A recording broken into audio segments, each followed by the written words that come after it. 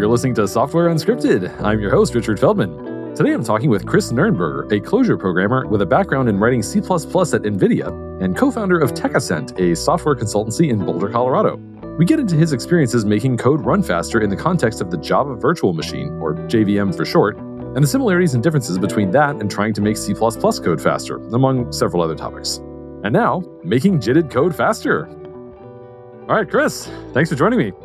All right, it's great to be here. So you have done some performance optimization on the JVM, which is unfamiliar territory to me. I've done some in the browser and browser engines and dealing with the JIT and all that stuff. And then I've done some straight to machine code like LLVM, that type of really low level optimization. But I haven't done that space of it's compiled, it's JITted, but it's the JVM's JIT. It's not the browser's V8 or Firefox or something like that. So I'm kind of curious, what's that experience been like for you? What lessons have you learned for optimizing on the JVM that's different from any other experiences you've had optimizing elsewhere? Well, I have a lot of experience optimizing C++ and CUDA stuff. Okay. I worked on game engines for a while, and I worked at NVIDIA for a while on a few things. And we actually got into Clojure in 2008 at NVIDIA. Me and my partner, Harold, messed around with it, and we used it for scripting things here and there. But I came back to Clojure and was part of a AI-oriented startup named ThinkTopic. And in about 2014, and the language had changed dramatically. And I remember the first big system I wrote that needed to be fast was a deep learning engine called Cortex. And I remember writing it using the tricks I would have used in C++. Okay. And so that meant a lot of macros, a lot of inlining code. Yeah, just code generation all over the place. And trying to avoid virtual function calls and tight loops and this type of thing. And the biggest insight I had is, well, the first insight's obvious in retrospect. You're really writing fast Java or fast anything on the JVM means you're targeting hotspot. You really have to work with hotspot a lot and figure out what little things it's likely to optimize and little things it's not likely to optimize. And it has limited time to do its job. So it can't do in-depth analysis of what you're doing. Right. I remember the same thing with V8. Yeah. I don't know how hotspot works when it comes to loops, but I remember that V8 has a heuristic that it's like, until a loop runs, I think it was like 4,000 times, it won't actually try to start optimizing at all. Right. Is that similar in JVM? Very similar. Hotspot? Yeah. It's very similar. I have a little bit of experience writing fast stuff for V8, and I'd like to talk to you about that because it overlaps with one of your libraries. Oh, okay. Interesting. Yeah. So just out of curiosity, I started messing around with it. But in any case, what I found out, the most surprising thing I found out was how powerful hotspot's inlining mechanisms are. And so you can have, as long as you write short functions and the underlying objects aren't changing a lot, and your hotspot has a lot of ability to inline virtual function calls all the way into the loop itself, and they disappear from the profiler. Okay, so in my mind, when I'm thinking about inline, this is also the difference between my experience with different languages. But when I think about inlining in, let's say, like Rust or C or something like that, I think, well, the function call overhead is not very much. It's usually the main thing that's costly there is the opportunity cost of the optimization. Because once you've inlined, now new optimizations become on the table that weren't available when you were talking about a function that could get called in multiple places.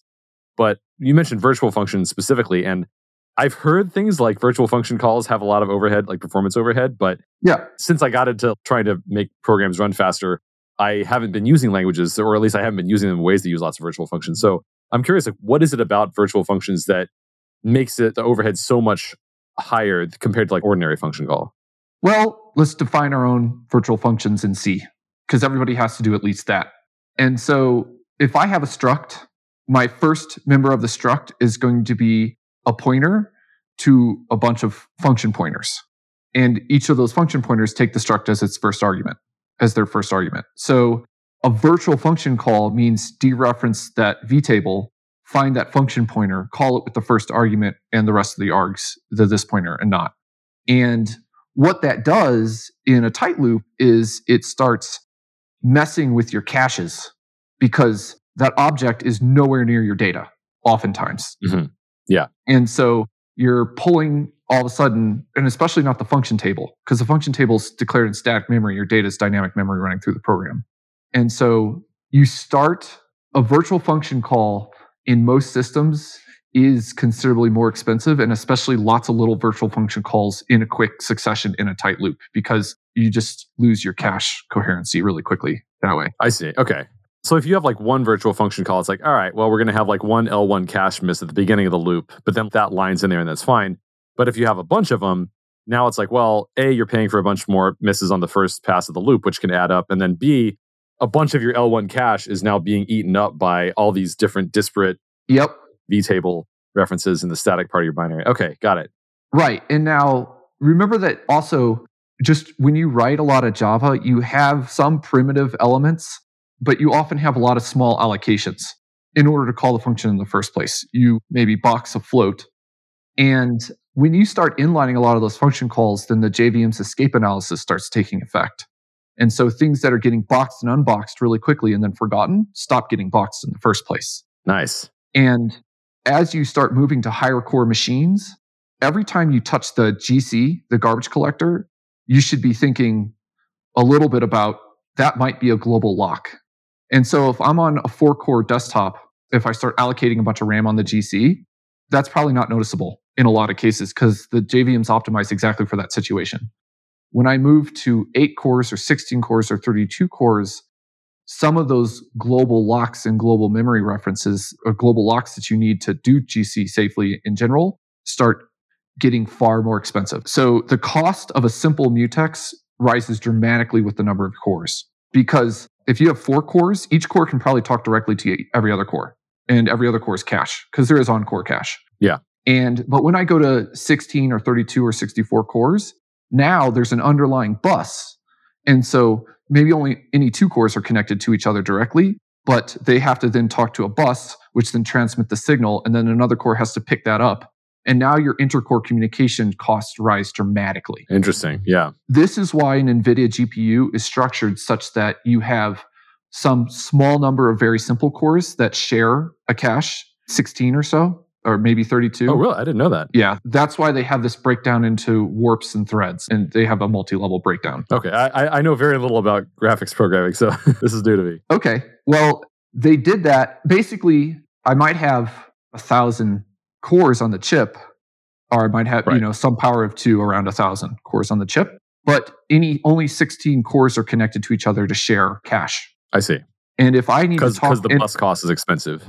Because the bus cost is expensive. NVIDIA's world, they just got rid of the buses. Within 16 cores, you can talk to each other. If you need to talk to another group of 16 cores, you're then writing to global memory and back down all the way, yourself as the program. Okay. Yeah. Not cheap. Yeah. Not cheap at all, especially on a GPU. When I was at NVIDIA, this is around 2008, their head scientist published a talk. Unfortunately, it was in Silverlight. That was back in the days of Silverlight. Oh, no. Yeah, the Flash competitor? Yeah. Yeah, it's like the Microsoft alternative to Flash. That's right. He published the video on Silverlight, so I don't know if I can find it anymore. But he said one of the most insightful things I've ever heard about computing in general, for me at least. Wow. In that he said, and this tells you how hardware-oriented my mind is in general, but he said, he basically made the point of like, do you know the similarity between a cell phone and a supercomputer? Because he thinks of our processors, he thinks of NVIDIA processors as supercomputers. He said, do you know the similarity between a cell phone and a supercomputer? And he said, the fundamental properties are both power limited. Interesting. We can't get you twice as powerful of a cell phone with the same battery. And we definitely can't make you twice as powerful of a supercomputer because we don't want to build a nuclear power generation facility per computer. Right. When the computers are starting to take megawatts of power each, you can't just double that. You just can't physically do it. He said, so the interesting question to ask at a computing level is what takes power? What operations take power? Right. And he said, it turns out if you study this, it's moving data onto the processor and out. You can do a lot of simple arithmetic and a lot of floating point arithmetic or whatever, but the second you need to write to RAM and back, you're using way more power than it took to actually compute the results. And that's also what, at least today, seems to be, it's not just power, it's also performance in general. Mm-hmm. That's usually what's expensive, is not arithmetic. It's like, the hierarchy in my mind is like arithmetic is so cheap it's practically free most of the time. Yep. I mean, obviously there are exceptions. And then branch mispredictions are the first thing that's like one branch misprediction is worth like 10x that many arithmetic instructions or something like that. And then anything to do with memory is like another 10x that. Cache misses rather, like anything where you have to like move the data. Yeah. And as you rise to more cores, and of course, the GPU is like the most cores, and a big cloud machine is in the middle, and your desktop is small potatoes. As you rise to more cores, those numbers get extreme, more and more extreme as you go higher and higher. Yeah. So I look at all optimization, whether it's on hotspot or not, starting from that foundation. So Sure. I want to, whether I'm programming hotspot or not, I kind of want all the data contiguous if I can get it, or at least in chunks of contiguous data. And I want to do tight, fairly simple loops over chunks of contiguous data when I can. I totally agree. And this actually raises an interesting question, which I'm really curious to get your thoughts on. So in the Rock compiler, we do automatic reference counting. That's our automatic memory management system. And the way that it works is that whenever you have something that's heap allocated, like let's say a string, on that heap allocation, right before the first element of the heap allocation, that's where we store the reference count. So it's at like position -1, kind of, so to speak. Like if you have like a list of things, like an array in memory, then it's like all the elements, and then right before the first one is the reference count. Now, what that means is, on the one hand, it's nice in that we don't have to store a separate pointer to the reference count. So that's savings, because we already have this pointer and we can just reuse it. The downside is that if you have things that are getting passed around and the references counts are getting incremented and decremented, but you're not actually looking at the contents of it very much, then it's really bad for cache, because you're loading, these are not contiguous. They're right next to whatever their data is. But if you're not actually accessing that data, you're just passing the thing around. And that's why the reference count's getting incremented and decremented. Then it's really messing with your cache. So something that we talked about was, well, an alternative system that we could try is we could try putting all the reference counts for everything side by side. But then, of course, now we need to store a separate pointer to them in every single data structure. So like string needs on the stack needs like an extra pointer. Every single string needs that. But the upside would be if you are just passing lots of things around, and we do some stuff to statically allied reference counts, but sometimes you just have to do it. We do as much as we can, but there's a limit. So then the theory would be maybe that extra overall total memory usage would be worth it, just because the reference counts would have lower impact on cache. But then again, you also get the question of, well, now it depends on which references happen to be the ones getting incremented and decremented. Because if it turns out that even though they're side by side, bad luck, they happen to be like so far apart that they each need their own cache line anyway to be loaded, then you're no better off and your total memory usage is higher. Right. And what you were talking about with the virtual functions sounds like it has some things in common with that, where if you could put all the vtables side by side in one place, then the cost you were describing would, I would assume, go down. Mm-hmm. But with the same characteristics of it, not necessarily. Depends on if you happen to get a bunch of them in a row or not. And I'm curious, if there's ever been any exploration into like trying to make the vtables be side by side in memory relative to like where they're getting used and stuff like that. Is that something anyone's explored? Yes. We used to, in the days of MSVC6, we used to have control over the layout of the DLLs. I worked in Windows in those days. Yeah. And so you would potentially, as a second pass, once your program was very carefully done, you would then lay out your DLL such that you could control an aspect of that. Oh, wow. And, that kind of got broken because we had to start randomizing the address of things in memory, because hackers would figure out where everything was, and they would start figuring out where the DLL's base address was and changing the function pointers in the vtables to what they wanted. Yeah. And so we broke a lot of those things at the time. This was years and years ago, but Microsoft added, and so did GCP, and so did everybody else. Been around for a long time now. That's right. That broke all manner of those optimizations. Now, specifically about the reference counting, do you know, is that reference count always a write to memory? When you're incrementing it, yeah. If you know the object is thread local, so it's going to live and die in this local context of some sort, then could you just keep the reference count in a register? Yeah, there's definitely things like that we can potentially do. The concerns are more about like the case where we can't optimize our way out of doing the reference count, which, I mean, maybe it'll turn out that we find enough tricks that we can get rid of it. But so far, it seems like it's difficult to anticipate what percentage of the time those things are going to apply. And part of the concern here is like, what happens if you change your program a little bit and all of a sudden the performance gets way worse because some optimization that we were relying on stopped triggering and it turns out to be kind of brittle. So we're kind of trying to just look for ways to try to make the general case faster if we can. Yeah. What you just said is the downside of optimizing for hotspot or any sufficiently powerful optimizer is that you upgrade versions and all of a sudden the optimizations are totally different and what you did is now not optimal. Right. Or potentially not even close to optimal. I've often wished that there are ways to tell the JVM like, hey, this is going to run a whole lot. So when you load this, spend time on this function. Move this instantly to your like really, really optimized pool. And people have taken that to another level. I noticed you had a quicksort comparison on your GitHub. Yes. And another level beyond looking at the JVM in that would be looking at different implementations of the JVM on that. So looking at a GraalVM implementation.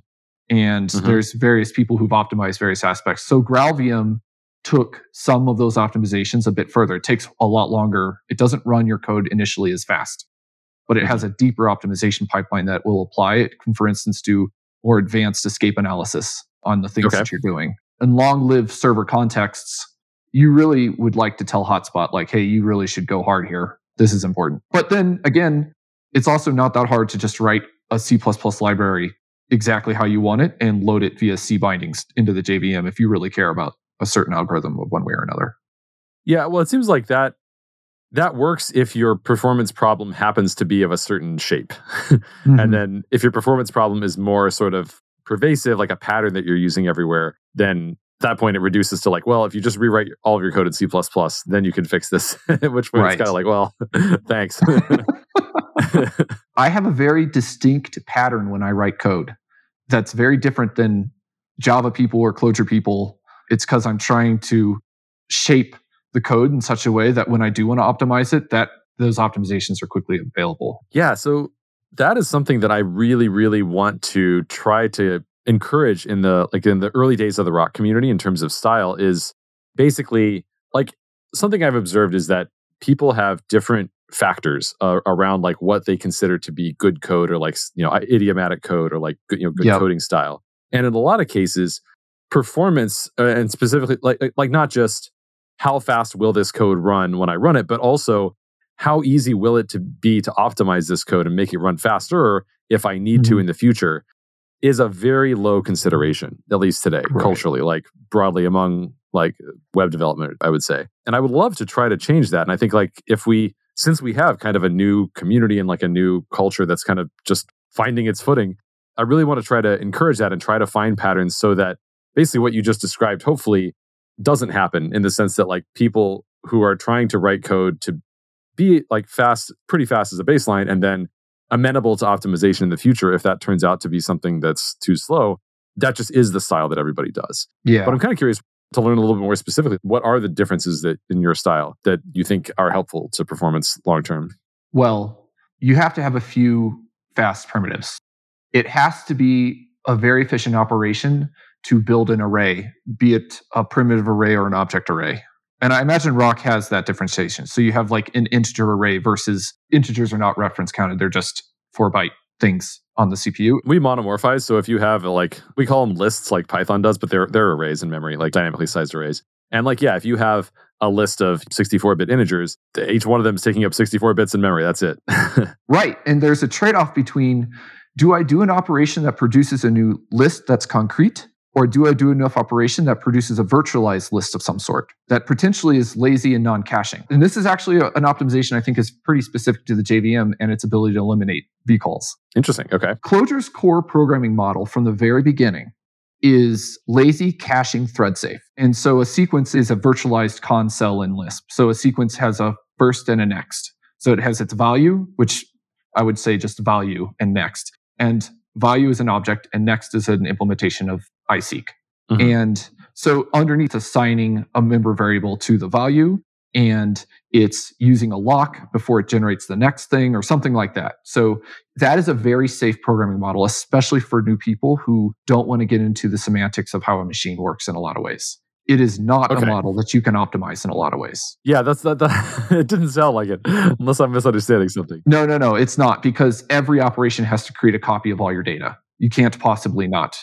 Because if you don't know who's referenced some intermediate step of your optimization, you don't know if they've realized the data, and you don't know if upstream of the data, there's a random integer call or something like that, where if you realize the data again, you would get a different answer. So every step has to cache. You can't combine operations in meaningful ways if that's your programmatic model. Another step there, another programmatic model, and let's just talk about like mapping a function over an array. Okay. And so Clojure's is lazy in caching. It's going to basically return an implementation of iSeq of one form or another.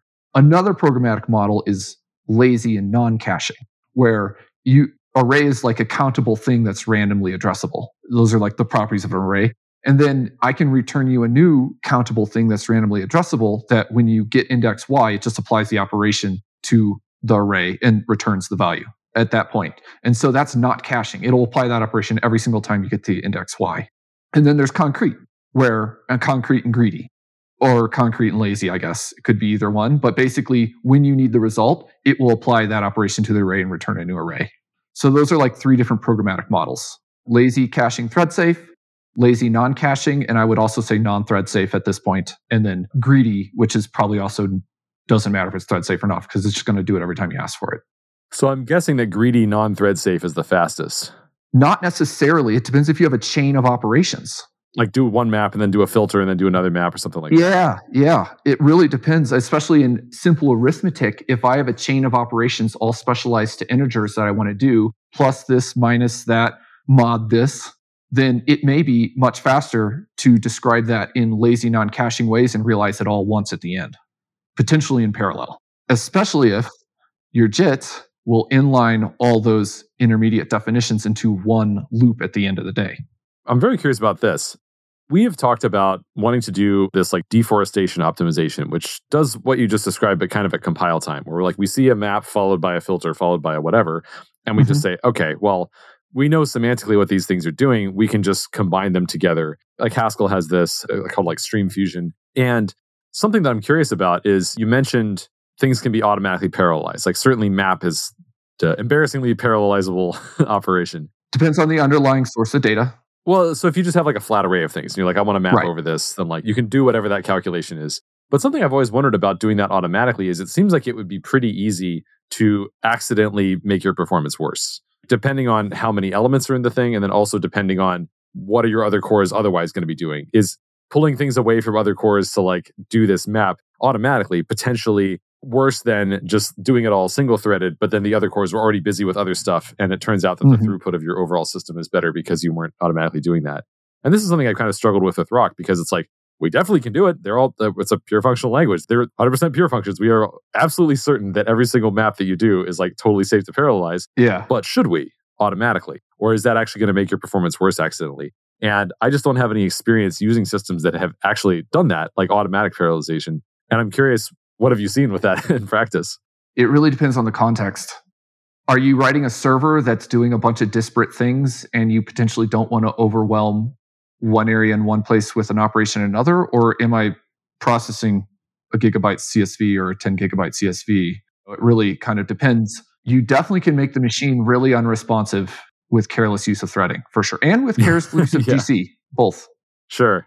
So is that something that the automatic systems have some awareness of? It's like you only turn it on if you're like, I know my problem is amenable to it, but you just turn it on globally and you say like, for this entire program run, do it? Or how does that work? I've never seen an automatic system really work.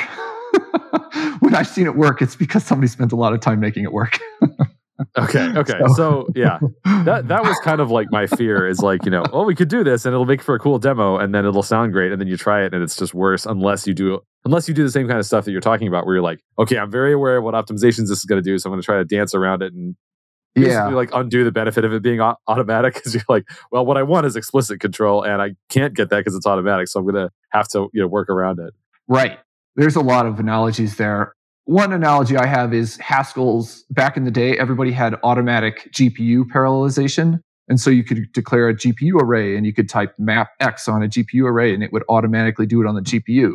But having programmed CUDA like a lot in my life, I was like, yeah, that's great for demos, exactly as you said. But number one, it is extremely hard to task out a GPU all the way.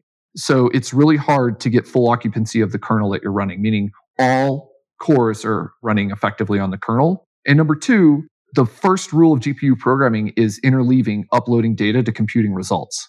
And unless you've really carefully constructed a system of kernels together, that balance is even if you have, that balance is really hard. Like a lot of the AI tuning that people do is like getting full occupancy and trying to upload while they're calculating results and do their backprop while they're calculating the next batch or something like that. And so the automatic systems, I haven't seen one work well in a commercial or industrial context that well. And I think oftentimes, there's a balance. There are times when the serial algorithm, it's more efficient to break up the data really early and run a bunch of very carefully constructed serial algorithms in their own thread context than it is for each tiny step to have its own thread context and do it as fast as possible. Yeah, that's my intuition, especially when it comes to server type things. It seems like there's one area where doing it automatically seems like kind of a guaranteed, but like kind of a no-brainer, kind of a win, which is async IO, where you're like, well, some other part of the system is going to be doing this work. We could have the CPU sit here and do nothing, or we could say, okay, go do something else. I don't know exactly what, but something else. You're free now. And then once the IO is done, then we'll pick up where we left off. Because the opportunity cost is like, well, it literally can't be working on anything else until it gets that IO back that it's blocked on. So right. That one seems like a good win for automatic stuff. But yeah, beyond that, it seems like, well, it's not like those cores were definitely going to be sitting idle. If you have like a batch script, I could see that. Like if you're like, this is a script that's just going to run start to finish, and kind of the intention or the understanding is that you're going to run it, and like either you're not going to be running anything else on the machine, or maybe you could give it a flag on startup saying like, don't use any more than this many cores because I want to reserve, these other cores for whatever. That seems like, okay, sure. Like now you know that there's no other parts of this program that it's going to be stepping on. But yeah, as soon as you get into things like servers or like GUIs or things like that, it's like those cores might be better used on a different problem than this one. And it's not just about the micro benchmark at that point. No, it's not. I think one interesting thing to consider there, one thing I spent a lot of time on is very rigorously defining what a parallelized reduction looks like. Okay. People like to call reductions, I think, left folds in the functional world. A right fold is adding numbers starting from the right-hand side of a long vector. Nobody does that. It's a left fold is a reduction. So let's just start there. In Haskell, it's the other way around. Because of laziness, everyone does right fold. Okay. Yes. But Haskell's unusual in that regard. So Haskell, they're lazy caching in Haskell. They have to be, or else you can't compute some of the answers they do in a finite amount of time. Sure. And that, they've done so much work making that paradigm efficient. And it's really amazing some of the clever things they've thought of. I thought that was interesting as an intellectual exercise. And it's amazing how much success Haskell has had, because like a stated goal of Haskell is to be nothing more than an intellectual exercise.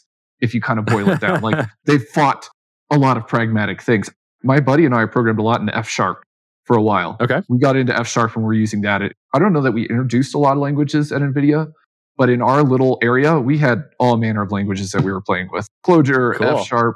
We played with Factor. Factor, oh man. That language is a head trip. It is, you are the compiler in Factor. You're literally manipulating the stack with very abstract dupe, swap, nip, drop. Was like an example of the end of a function that I don't remember what it did, but it was like those four things. And it was like, what just happened? You have to like run the stack analysis in your head to see kind of how it worked out. But Factor had metaprogramming. It had a really nice IDE that the guy built with OpenGL. That language was really fun to play with. I don't remember if this is still true, but at least back when I learned Perl, there was something similar where you explicitly called pop arguments off the stack. Like at the top of every function, it was like pop, pop, pop, do pop this, call it that, pop that, call it the other thing. Yeah. Those languages are fun. And it's kind of similar, true old school Lisp. It's kind of like you're programming in pure lambda calculus, where like you're really the compiler in a lot of ways. There's like no abstraction at all at the base level. And especially at least, I guess obviously when you're writing macros, you're doing a data structure to data structure translation, and you're thinking about like abstractly, what am I going to tell the compiler when I'm finished with this translation? Like it's a very interesting way to program a lot of things. And it allows hygienic macros, right? Then it's like, oh, well, whatever was in scope at the call site, that's still in scope when you expand the macro. Yeah. Also, I don't have any firsthand experience with this, but I do remember reading about how the initial Lisp, it didn't have lexical closures yet. And so instead, essentially, the difference between lexical and dynamic binding really clicked for me when I saw an explanation of it that was, quite literally what was happening, where it's like, like a higher order function in original Lisp was literally just like, you're passing in the source code of the function, like a copy of the source code into the other function. And then it's going to eval it at runtime. That's literally what it was doing. So of course it didn't capture what was in scope when you defined it, because it doesn't know. It just wrote down the source code of what you defined. It has no idea what was in scope when you defined it. It's just like, here was the source code. Here you go. Whatever's in scope at the call site, that's what we're gonna. That's how eval works. I was like, oh, okay, I get it. Right. And I think that is like the definition of raw lambda calculus. It's just substitution. Yeah. I don't remember, but F sharp was my closest thing I got to. I mean, I played with Haskell for like a week, but F sharp, we actually built programs in, and I wrote stuff for other people in, and that kind of thing. Cool. And I felt like F sharp was a really beautiful language that didn't get nearly the attention it deserved. Although I guess Jane Street Capital, I remember when they had big ads out for people who wanted to program F sharp. Really? Yeah, because was this like before they got into OCaml? Because they're I mean, obviously like the most famous OCaml shop in the world. They have to be. Yeah. Well, F sharp and OCaml are close cousins. Oh, sure. Yeah, I didn't know that they'd ever had an F sharp period in their history. They did. They had job listings for F sharp people for a while. The most common thing I hear about F sharp is that people who have tried it really like it and are really disappointed in how little love it gets from Microsoft relative to like how great of a language it is. I hear that really consistently. Seems like a shame. Yeah, it is a shame. It's a shame that Microsoft really kind of for a time just kind of destroyed the reputation among developers, because .NET is a really good runtime. The .NET runtime has some important differences from the Java runtime that just edge of power in places that you just don't get with Java. And I've always wanted to port, like, we have a big data analytics system that's equivalent to like Pandas or R's deployer that we wrote. And I've always wanted to port a lot of that to C#, but man, that's so much work. I'm not C#, to the .NET runtime using Lisp. But in just a performance analysis sense of like all the little things that I studied to make it work really well in the JVM, I'd be interested to see how they carried over to the .NET runtime. I'd heard Rich Hickey talk about how the JVM is much more friendly to dynamic languages than CLR is because it's sort of designed to be dynamic at runtime, whereas CLR was, I guess, not. I heard him say that in the talk, but I don't actually know the differences. Like, I don't know what like specifically is meant by that. I don't know. Maybe you do. No, I guess what I'm more thinking about is how nicely in the .NET runtime you have ways to do foreign function interfaces. It's got a really nice FFI system built right into it. I have a theory that back in the day, I remember being so irritated at Java because we were writing C++ every day, all day. And the people who were excited about Java were like, you can write your stuff in Java and it's not faster now, but there will be a day when it will be much faster than C++. Faster? Yeah, because it can do runtime analysis of your programming data and all this kind of stuff. And 20 years later, we're still waiting for that, you know? Right. I forgot about that. Because people were saying, I definitely remember hearing about this in the 90s, about there was this, let's now call it a hypothesis, although I remember people being a lot more confident in this back then. But the hypothesis was that because the running program has strictly more information than what's available at compile time, that an optimizer at runtime can use that to produce a running program that is now faster than what you could get if you just did static optimizations. And yeah, like 20 years later, everybody who wants maximum performance just does static optimizations and doesn't use a JIT. Right. At least for the kernels that need to be fast. Exactly. And the other thing that I remember is they had a big push for pure Java. Java, when it came out, in my opinion, had a really poor foreign function. There was none. Oh, interesting. I didn't know that. A system load library, but you couldn't say find a function in this library. They had to implement a JNI hook in their library themselves, and it would search for that and load it from there. Oh, wow. That is backwards. And they basically had this attitude where the best thing for everybody to do is to rewrite everything they do in Java, and it'll be pure Java, TM, and that's how you should write your code. And that was just a bad design decision. Every language that has done that, I just really find issue with that. Like, why would you throw away 90% of the world's best software or force people to write bindings to it in some awkward way? It just doesn't make any sense. Like, modern languages, C#, Haskell, Python, they have really nice ways of calling into shared libraries and older C systems. And Java just walked away from that. And I think my theory is that's what killed Java in the embedded world. One of the things it did.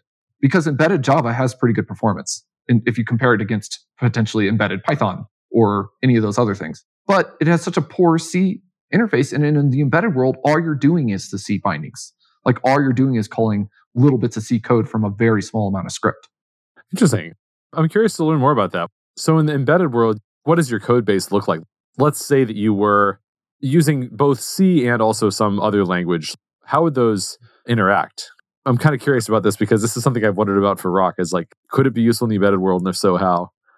A lot of times you'll have a Lua interpreter because Lua is so lightweight. Oh, really? Or you'll have a Python. Yeah. And then you'll embed your C into the Lua in some one way or another and write a little bit of Lua code that controls how the various pieces fit together. Similar to Python, where you'll write Python extensions or something like that, which they made really easy to do through Boost CPP. So the way that Rock is designed is that if you want to have a code base that's a mix of C and Rock, the way it works is it's always C calling Rock. And you can have a Rock function that calls a C function, but it has to be treated as IO because it's potentially impure, among other reasons. Right. So it's not like you can, for example, in the middle of a Rock function, just be like, hey, I just want to call this C like arithmetic function and just do that and pretend it's a pure function. You can't do that, but you can set it up so that you can cause some C code to get run. But the reverse is much more straightforward. Like if you're like C and I want to call a Rock function, it's like, go knock yourself out. You just call it. It's no problem. And so if what you're talking about is like, I have this embedded code base that's like, C is sort of doing the driving. And then at some point, I call a Rock function to run some script or whatever. Rock is very well set up for that. But I've always kind of assumed that in the embedded world, just the memory constraints and things like that are like, you just can't use an automatically memory managed language. So I'm actually really surprised that people are using Lua and Python for scripting in embedded systems. Oh yeah, all the time. Wow. Okay. Well, you said Python's also reference counted. Yeah. And I don't know if Lua is or not. I'm not sure. But it might be just stop the world GC, a simple GC on top of Lua. I'm not sure. But one thing I've noticed about Python is if you're designing a data structure that might have circular references, that has a much more sophisticated C interface than exposing a simple thing to Python. So we don't have that problem because you cannot define cyclic data in Rock. We solve that at the language design level. Interesting. Because there's no mutation. It's not expressible. Oh, I see. Okay. I should say you can't express mutation. So I don't know if you know this about Rock. So we do opportunistic mutation, which is basically if you have like list.set, which is like set this element n at this index to be this value. Our quote unquote lists are not linked lists. They're like flat C++ vectors basically is what they are. And when you do that, we're not actually cloning the thing, or at least not normally. What we do is we look at the reference count. If the reference count's 1, we just mutate it in place. And otherwise, we clone it and return you the clone. So semantically, the way your code looks, you have this guarantee that every time you're always getting a quote-unquote immutable value. But what's happening behind the scenes is that in the common case, we're not doing a lot of cloning and we're not doing node sharing either. What we're doing is just like, well, it turns out that, this is semantically immutable, but you're the only one looking at it. So nobody's going to notice if we just mutate it and hand it back to you. But it's still impossible to create reference cycles because we don't have like a mutate in place thing you can just ask for. Okay, that makes sense. Got it. Going on to the mutation pathway. So what Clojure has, which I think is a good middle ground, is you can say something's transient. So I can have a data structure and I can say it's transient, and then my mutations will be applied to the same data structure over and over again without creating a new one necessarily. Right. Sometimes you do get a new one back. But that's because the data structure needed to switch forms because you've done something to it. But separating your algorithms and being able to say, hey, I have a block of really heavy mutation on these data structures, and then I will be done before I pass them back to the rest of your program, I think is a sane way. And that actually moves almost into transactional programming, where I want to say, begin transaction on these 4 data structures, and I do a bunch of work, and then I in the transaction and out pops the 4 data structures mutated. I definitely like to think of what we're trying out as a hypothesis. Like the hypothesis is that you can write something in what just feels like a normal pure functional style, and it's just going to work out ordinarily, that you're just going to be passing around things that happen to be unique. And so this optimization applies all the time. My basis for that hypothesis is that this is basically what happens in Rust, except that if you deviate from it, the compiler yells at you. But because of that, when I look at my Rust code, it's like, we're just passing around a bunch of unique things all over the place. And then it's compiler enforced, but if it wasn't compiler enforced, I think my code would look pretty architecturally similar, I guess. And it would just happen and be fine. And if you did have some performance problems where something is getting cloned unexpectedly, hopefully, again, it's a hypothesis, but hopefully it's pretty easy to fix because it's only happening in a couple places and you can kind of tell where those clones happen through. We don't have tools to analyze this yet, but it's not hard to imagine how we could create things like that. But at the end of the day, we don't know for sure. We have good reasons to think this is worth trying, but we won't know until there's big Rock programs and we just see how things go in practice. But if it works out, it's obviously really great because then we just get that performance benefit all over the place. But then you also get all of the semantic benefits of this pure functional style. That's the hope. We'll see. Have you read, I forget the gentleman's name, his first name is Chris, but he's got a functional data structures book. Oh, Chris Okazaki? Yes. I have not read it. I own it. Yeah. But I think that's one of those books where like a lot of people own it and they haven't read all of it. Like I've read some of it, but that is definitely another approach, is basically like node sharing, right? Do a lot of stuff where cloning actually involves sharing a lot of stuff with your previous data structure. My concern with that is that algorithmically, that's obviously better than doing a full clone for sure. Mm-hmm. But you do introduce a lot of pointer chasing when you're doing that. And so I think we can do a lot better by having dense arrays that are opportunistically mutated in place compared to having lots and lots of pointers so that we can do node sharing. But again, it's a hypothesis. We'll see. I have this joke that I make with my buddy that there's only one functional data structure and it's a tree. And so if you, that's it. That's the only one possible. And so true. All hash maps that are functional are trees in some level or another. Clojure's persistent vector it's more like a chunked vector, but you could see it as a very flat tree. Yeah, it's a relaxed radix binary tree, right? Which? Clojure's vector, I guess? Clojure's vector is a sequence of arrays that are 32 elements in length. Right. I think that's the term for that, is like relaxed radix binary tree, or I like to think of it as ribbit. kind of. Oh, interesting. I just think of it as a chunk text. Like you have 32-bit chunks and you have Y number of those. And so your indexing is flat. I think the 32-bit is the radix part. Got it. Anyway. Yeah. Well, Clojure's hash map are a little bit more interesting. That's considered a bitmap tree. Oh, is that how you pronounce that? I always pronounce it trie, but I have no idea. Is it trie? My pronunciation is horrible on lots of things. It might be trie. Okay. I mean, but that's already a word. So like, what the hell? It's already a word. It's not phonetic. So it's a little harder to Google. But the way it works is 32 is 2 to the 5. So you have 5 bits, sections of your hash code. And you initially look at the lowest 5 bits of the hash code. And that tells you where it goes in the root array, logically. And then if you need more than that, if you start having collisions in the root, then you start looking at the next 5 bits. And that tells you where it would go under the root in the 32 potential places. It tells you where to go under the root. And so that is another tree-shaped form.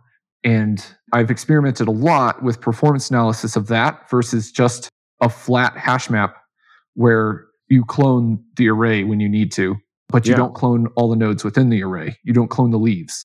So the storage mechanism is cloned, but not each leaf. And that allows me to do structural sharing.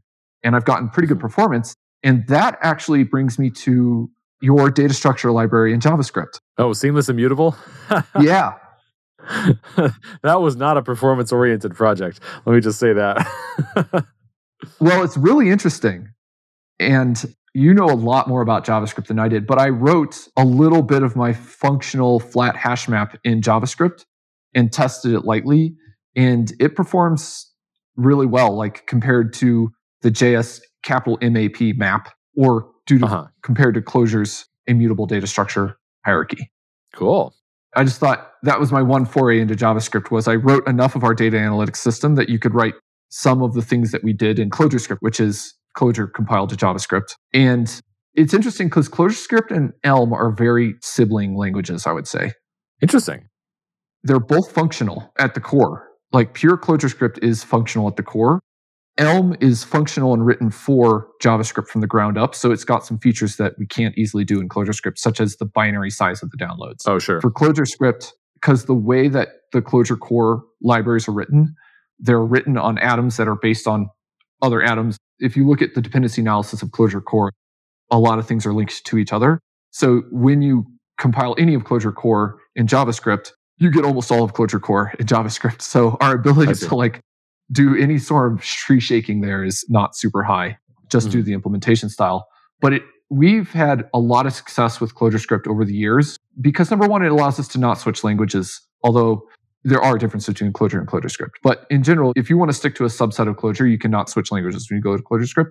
But we have the same live updating, and we have a wrapper on Reframe called Reagent that makes Reframe much more functional. And that wrapper is faster than a lot of Reframe programs because of the same things you note in Seamless.js, where we can use just object identity in a lot of places, because if you change something, you got a new object or you didn't change it. Mm-hmm.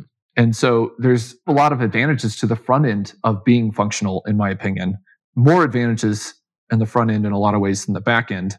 The disadvantage being, in my experience, that teaching new people functional programming is just out and out harder than teaching them imperative programming. And a lot of JS people are new. I'd be really curious to see a comparison of teaching people who don't know any programming, like teaching them what I would consider to be an easy to learn functional language like Elm versus teaching them an easy to learn imperative language like, I'm guessing, Python, maybe? Yeah.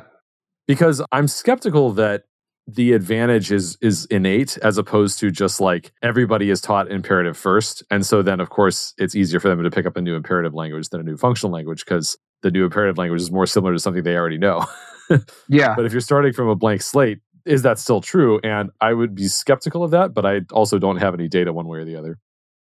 I really don't either. I know that MIT switched from teaching the structure and interpretation of computer programming in Lisp to teaching a similar thing, or teaching something else in Python. Yeah. What I read that was mainly just an industry concern. They're like, when people graduate, they want to know Python and not Scheme. Right. It very well could be. I think in my experience, it depends on the mindset of the person. An imperative language works like things do in physical world. Like I have a box, I can put something in the box, I can take something out of the box, and it's the same box. And just what's in it differs, and that has a real physical analogy to it. And there is no physical analogy to functional programming. And I don't think anyway. I'm not sure. Well, there's definitely an analogy of like an assembly line where you like hand something like each step at a time. At this step, we're going to do this. At this step, we're going to do that.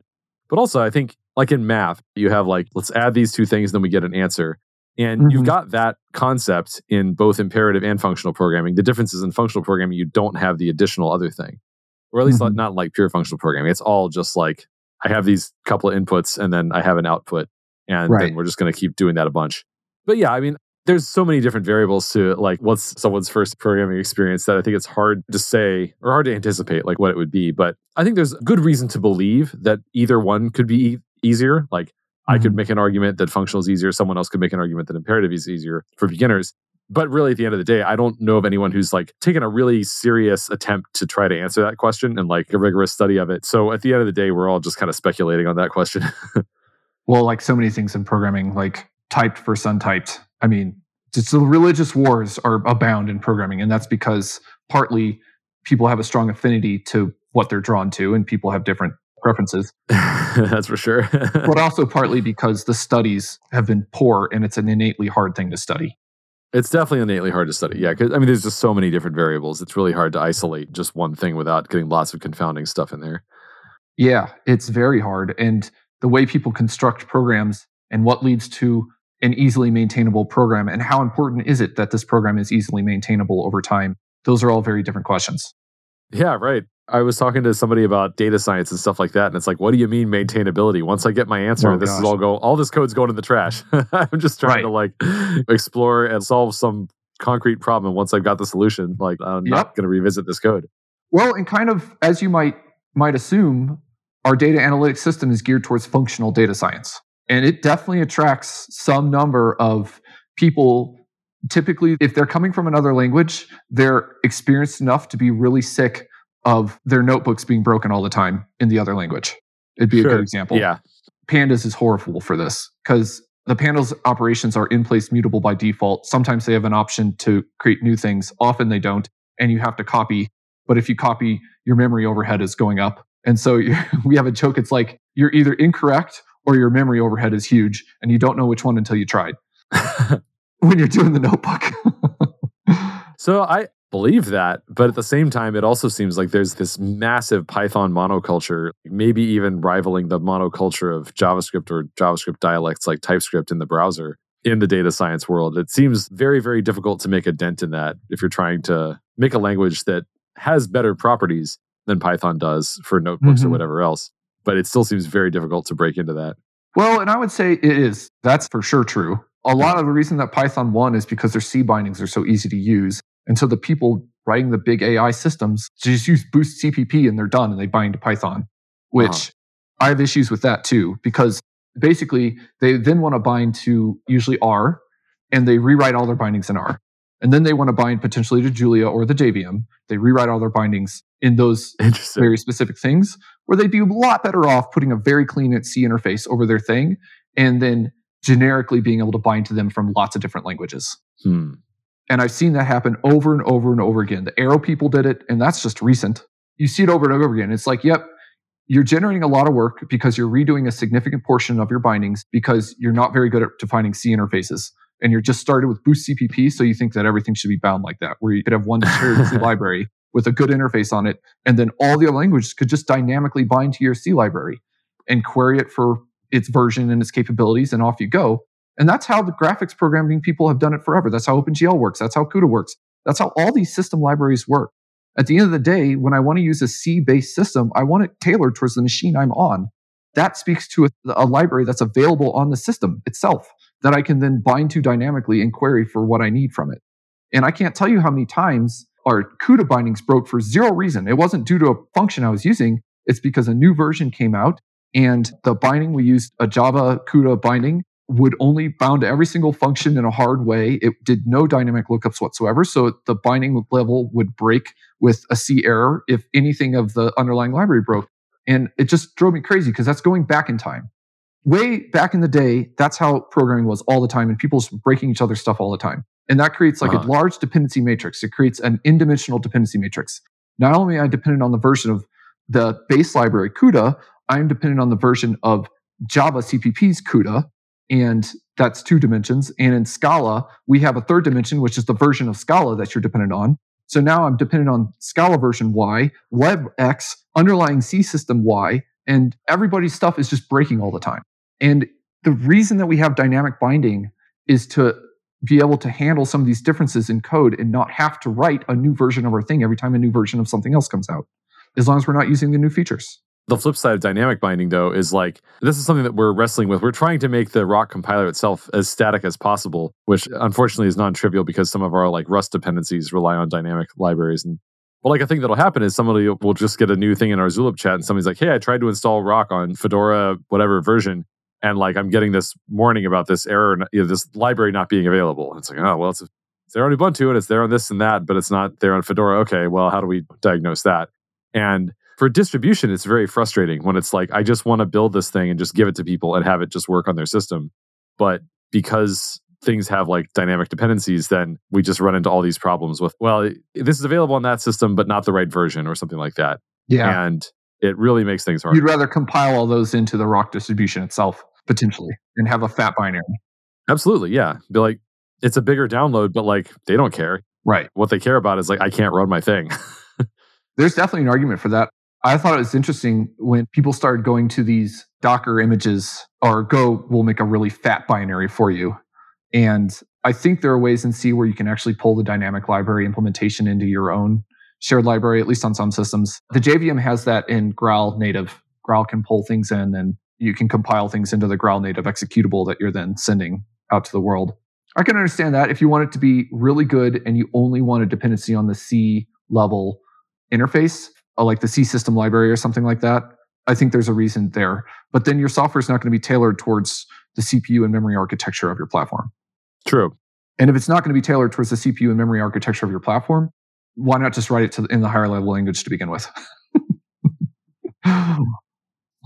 Well, I guess you could. I mean, in theory, you could do a build for each of those, right? You could say like, hey, download Rust or whatever for your CPU and everything else. I don't know if people actually do that, but you could in principle.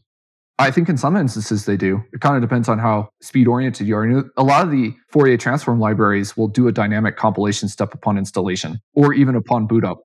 That's interesting. I've heard about it at the start of the program. Like you do some sort of detection for like SIMD capabilities or something like that.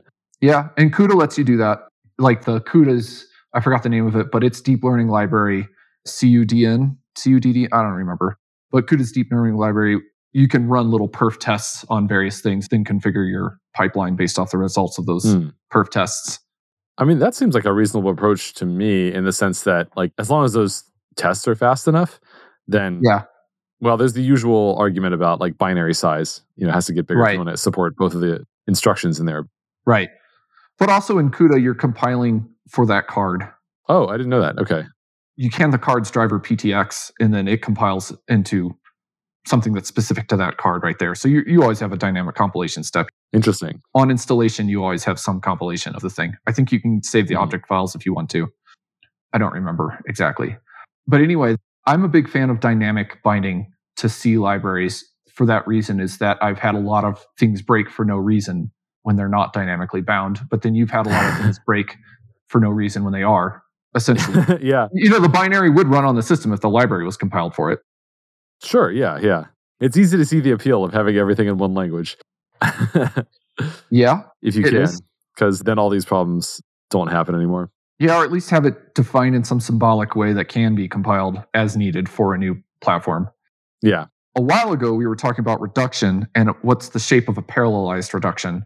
Mm-hmm. And that actually has a pretty simple shape. But the way I kind of attacked it was from the perspective that assume that your mechanism for doing the reduction has thread contexts. So it's going to have little context. And basically, it's the same as the map reduce kind of thing, where we're going to launch this reduction on in threads. Each thread then needs to figure out what the initial condition of the reduction is going to be. And then it's going to run the actual reduction itself. And then we're going to have to merge the results back. And that has a certain type signature, right? So your init function returns your accumulator, and your reducer takes a value and transforms it into an accumulator in like the type system. And then your merge function is accumulator to accumulator to a new accumulator. And oftentimes you'll have a finalize that takes the accumulator and produces your actual result. And so you kind of have a 4-step thing for a parallelized reduction. And we can break that into 2 segments where we may have an array or something that's randomly addressable where I know each thread is going to go over Y things, or I can control that very concretely. But I also might want to reduce over something that has a more generic interface, and Java has a splitterator for that. So if I want to reduce over, for instance, it's like an iterator, but it has the ability to split into 2 other iterators. Oh, interesting. Okay. Only Java defined it incorrectly in that the splitterator mutates itself and potentially returns also another splitterator, which drives me crazy. I love the name, though. It's really fun.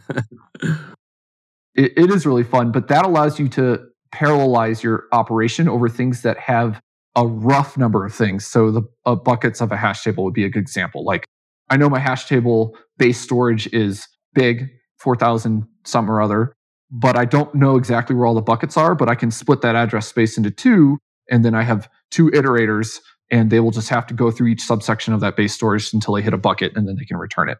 So I split however many threads I have, I can take the login of that and split that many times, and then off we go, and I can parallelize my iteration over the hash table. Gotcha. Potentially returning a new one. And so part of my data structure work has been really fast ways to, for instance, union 2 hash tables. Because depending on how many result, and producing a big hash table is really common in Clojure and in just generalized data analytics. It's very often we want to do an aggregation by bucket of some sort, where I have a data set and I want to basically group by one function, and each grouping I want to aggregate by another set of functions and produce like a new data set per bucket, per key in the hash table, or at least a new row per key in the hash table. And so in that case, I have a choice where I can produce a hash table in each thread context and then union them together, or I can use a concurrent hash table of some sort that makes it safe to do that per bucket operation. And Java has a really sophisticated one to do the concurrent one. And so hash tables in Java have a compute at kind of facility where I can say like, compute at this key, this answer. And that compute function takes the current value and the new thing and replaces the current value, which has a similar shape as our reduction function that we were talking about. And then I can also say, and it'll do that all in a thread safe manner. And the Java concurrent hash tables are lockless. I've heard that, yeah. And so it's really nice and it's very performant. Like, I would put the Java concurrent hash table in that sort of situation where I'm doing a big complex aggregation where I'm going to result in a hash table with a ton of keys. I'll put them against anything, because at that point, a lockless implementation of the hash table dominates everything else. So unless you have a good lockless implementation, you're nowhere in the realm. You're toast, yeah. But you're toast. But it could be, depending on how many keys the result's going to have, it could be just faster just to manipulate a hash table in each thread context and union them all at the end with a union operation that has the merge function in it per values. And so I did a lot of research into like, how fast can you make those union operations, because we use them all over the place in our data analytics system, as well as a generic way to kind of parallelize over various things. But usually with the data analytics, we have a batch of data. So it's not really a matter of, it's an easy parallelization. You just parallelize the index space and operate over that. Huh. Fascinating. Yeah. So the Ray programming guy that you had on here earlier, he basically went into this. He was talking about how do you process a CSV? And he said, well, we really want to take the CSV and we want to make it a set of columns and not a set of rows. Right. I remember that. Yeah. And generically, what I will say is that I also think you should process in columns in general. There are a few operations that are faster row-wise, but the majority of things you do in data processing are faster column-wise. Mm-hmm. And so our data system is column major, just like Pandas or Deployer or lots of other things. Spark is row major. And the Spark guys will say like, well, you can store your data however you want, but it's like, yeah, but every processing function people provide, they get a row. So yes, I can store the data in column major, but then you're breaking all that by only letting me specify operations in row major form. Mm-hmm. And the thing about row major versus column major is heterogeneous data in row major becomes homogeneous data in column major. So if a row is a string, a float, an int, and another string, that's heterogeneous. But if I flip that to column major, I have a column of strings, a column of ints, a column of floats, and a column of strings. And so then I can store my data, at least in the JVM where we can't define structs to be value oriented. In that case, you couldn't anywhere because you have strings, which aren't a value type. But in C#, I could define structs to be int and floats could be in the same struct. And I can say that's a struct type, which means it can be stored on the stack or it's contiguous in memory. In JVM, we can't do any of that. But it doesn't matter because the best way to deal with it is to put it into column major form and operate on the columns in a lot of cases, the majority of them. So I think that one thing to note that he didn't say, especially there, is that heterogeneous data becomes homogeneous in column major form, which is why in those array languages you switch to column major form because your arrays are homogeneous types, and that's what you have. You don't have arrays of heterogeneous types. The analogy to other forms of programming is you have structive arrays, but you don't have arrays of structs. Right, right. That's just how things break down in dynamic languages very often, because almost all dynamic languages have a way that you can allocate a contiguous array of ints, for instance, but they don't all let you define a struct type. So all those sort of concepts and that parallelized reduction and that grouping all get boiled together into our data analytics system, which obviously I'm really proud of. And that's what I work on the majority of my time, although I've recently started staring at the Clojure compiler a lot, but that's not for a concrete need. We don't have a problem with the Clojure compiler. It works fine. It's just I've worked with Clojure since 2008 off and on.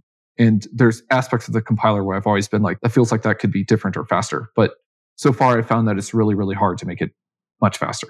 That's impressive. Nice. It's really hard. Well, they've had a long time to do it.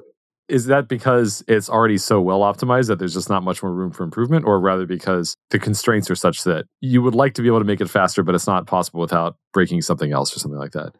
The base programmatic model that is in the compiler is one that is innately difficult to optimize, but it allows the compiler to be written in a very condensed form that, in my opinion, is fairly easy to understand. I see. Okay. So there's your trade-off. And in Clojure, you can just say compile all my stuff, and then I'll run it compiled. You can AOT everything and then just run it from the AOT.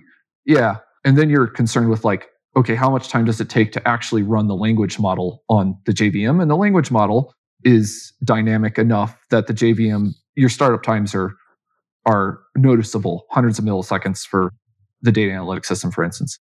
But the dynamic startup times, like when I start a REPL, then we're talking seconds, like 2 or 3 seconds to load the data system on my Mac, or 5 or 6 on my Intel, which is getting in the range of like kind of annoying when you're starting up in REPLs quickly. Yeah. But your programmatic model, again, that lazy thread safe caching programmatic model is very easy to reason about, but there aren't threads in the compiler. Clojure's compiler is single threaded, so it's unnecessary. Yeah. Sure. It's unnecessary for it to be that. There's a lot of things like that I've seen. And what I've kind of figured out is that Rich was writing the compiler as he was developing the language. And he wrote the compiler in terms of the language in a lot of ways. And that allowed him to verify that his thoughts around the language were accurate. And it allowed him to port that compiler from .NET to Java fairly quickly. I see. Whereas if my job is to write a Java compiler of Clojure, you wouldn't write it like this. It would just look different. Because if your job is to go to point A and B as fast as possible, that's a different job than porting from .NET to writing something that's easy to port to various architectures. Right, right. Yeah, I mean, I see my job as like Rock compiler is supposed to run on different operating systems, but it's all just going to go down to machine code. And my main job is to make sure that it works well and is fast. And How much do you get into LLVM bytecode? Oh, I mean, like debugging stuff comes up all the time. Like we actually have a CLI flag for the rock compiler, which maybe someday we won't anymore. Hopefully it won't be necessary, but like you can just ask it to spit out the LLVM bitcode and then you just look stare at at the .ll files. Yeah. I really enjoyed learning LLVM bytecode. I wrote all the way to the metal compiler for Lisp at one time, or at least to LLVM bytecode for Lisp.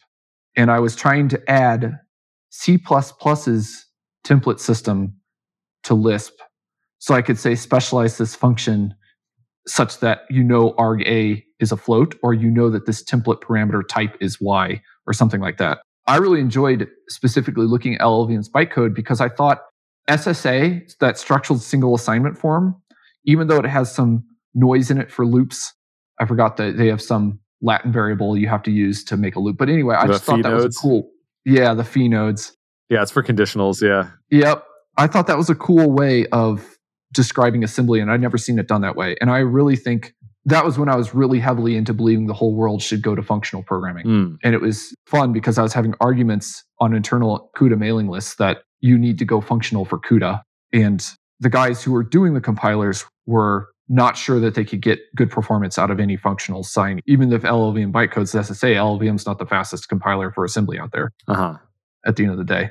GCC still beats it, or did. I don't know. I haven't looked at that stuff closely in a long time. But I do like LLVM's SSA form. And I think that's a smart way of describing any assembly because then it handles mapping all that assembly to registers. And that's a difficult job for your head. Yeah, we do have a separate backend that's not LLVM that just goes straight to machine code. But at least today we're like very, very dumb about how we do register mapping. It's just like we basically just put everything on the stack. But that's just for development builds anyways. Yeah. At some point, we should move to like more of an 80-20 thing where it's like we do a reasonable job with the registers, but not optimized. But we don't even have that right now. It's just like, just keep everything on the stack, do lots of loads that are not necessary. And, but it generates the code very fast. Is that why? Oh, yeah, because LLVM is really slow at generating. Even if you turn off all the optimizations, it's very slow at generating the code. I didn't know that. Comparatively, I guess. It's like that plus linking put together are like just dominate everything else in our compile times. It's just waiting for LLVM to do its thing. Like all the type checking and parsing and everything else is just a drop in the bucket compared to LLVM and linking. I got it. So then you're not incentivized to make most of your system in that sense real fast because if LLVM is going to consume the majority of the time, who cares? Well, I mean, yes and no. I mean, the other way I would say it is it's more like we have targets where we want compile times to feel instant. And if we want to do that, it's just not possible to do that while having LLVM be doing our code generation because it's just not instant. Yeah. Past like hello world sizes of applications at least. Mm-hmm. That makes sense. Cool, man. We covered a lot of ground. Anything else we should make sure to talk about before we wrap up? There's more we could talk about, but I think this is solid for one podcast. We can do another one. Nice. The data analytics system has a JavaScript component. So there's TechML dataset DS on JavaScript that we use that has an IoT application built on top of it. And that's cool because it uses the whole thing, right? It uses the dataset on the phone and it sends the dataset over the wire. And then his backend is doing a bunch of analytics on it so he can show them to the users when they go to the browser. That's sweet. That is really what I had in mind because I like IoT a lot. And that's one of the only applications that generates enough data that you actually need a real data analytics system on the phone. And we wrote it in terms of React Native. Wow. I have lots of thoughts about all those things, but maybe, we should do another episode. We should do another episode. This was fun. Yeah, likewise. Well, thanks so much for taking the time and looking forward to chatting again in the future. Yeah, absolutely. Thank you very much. Nice to meet you, by the way. Yeah, you too.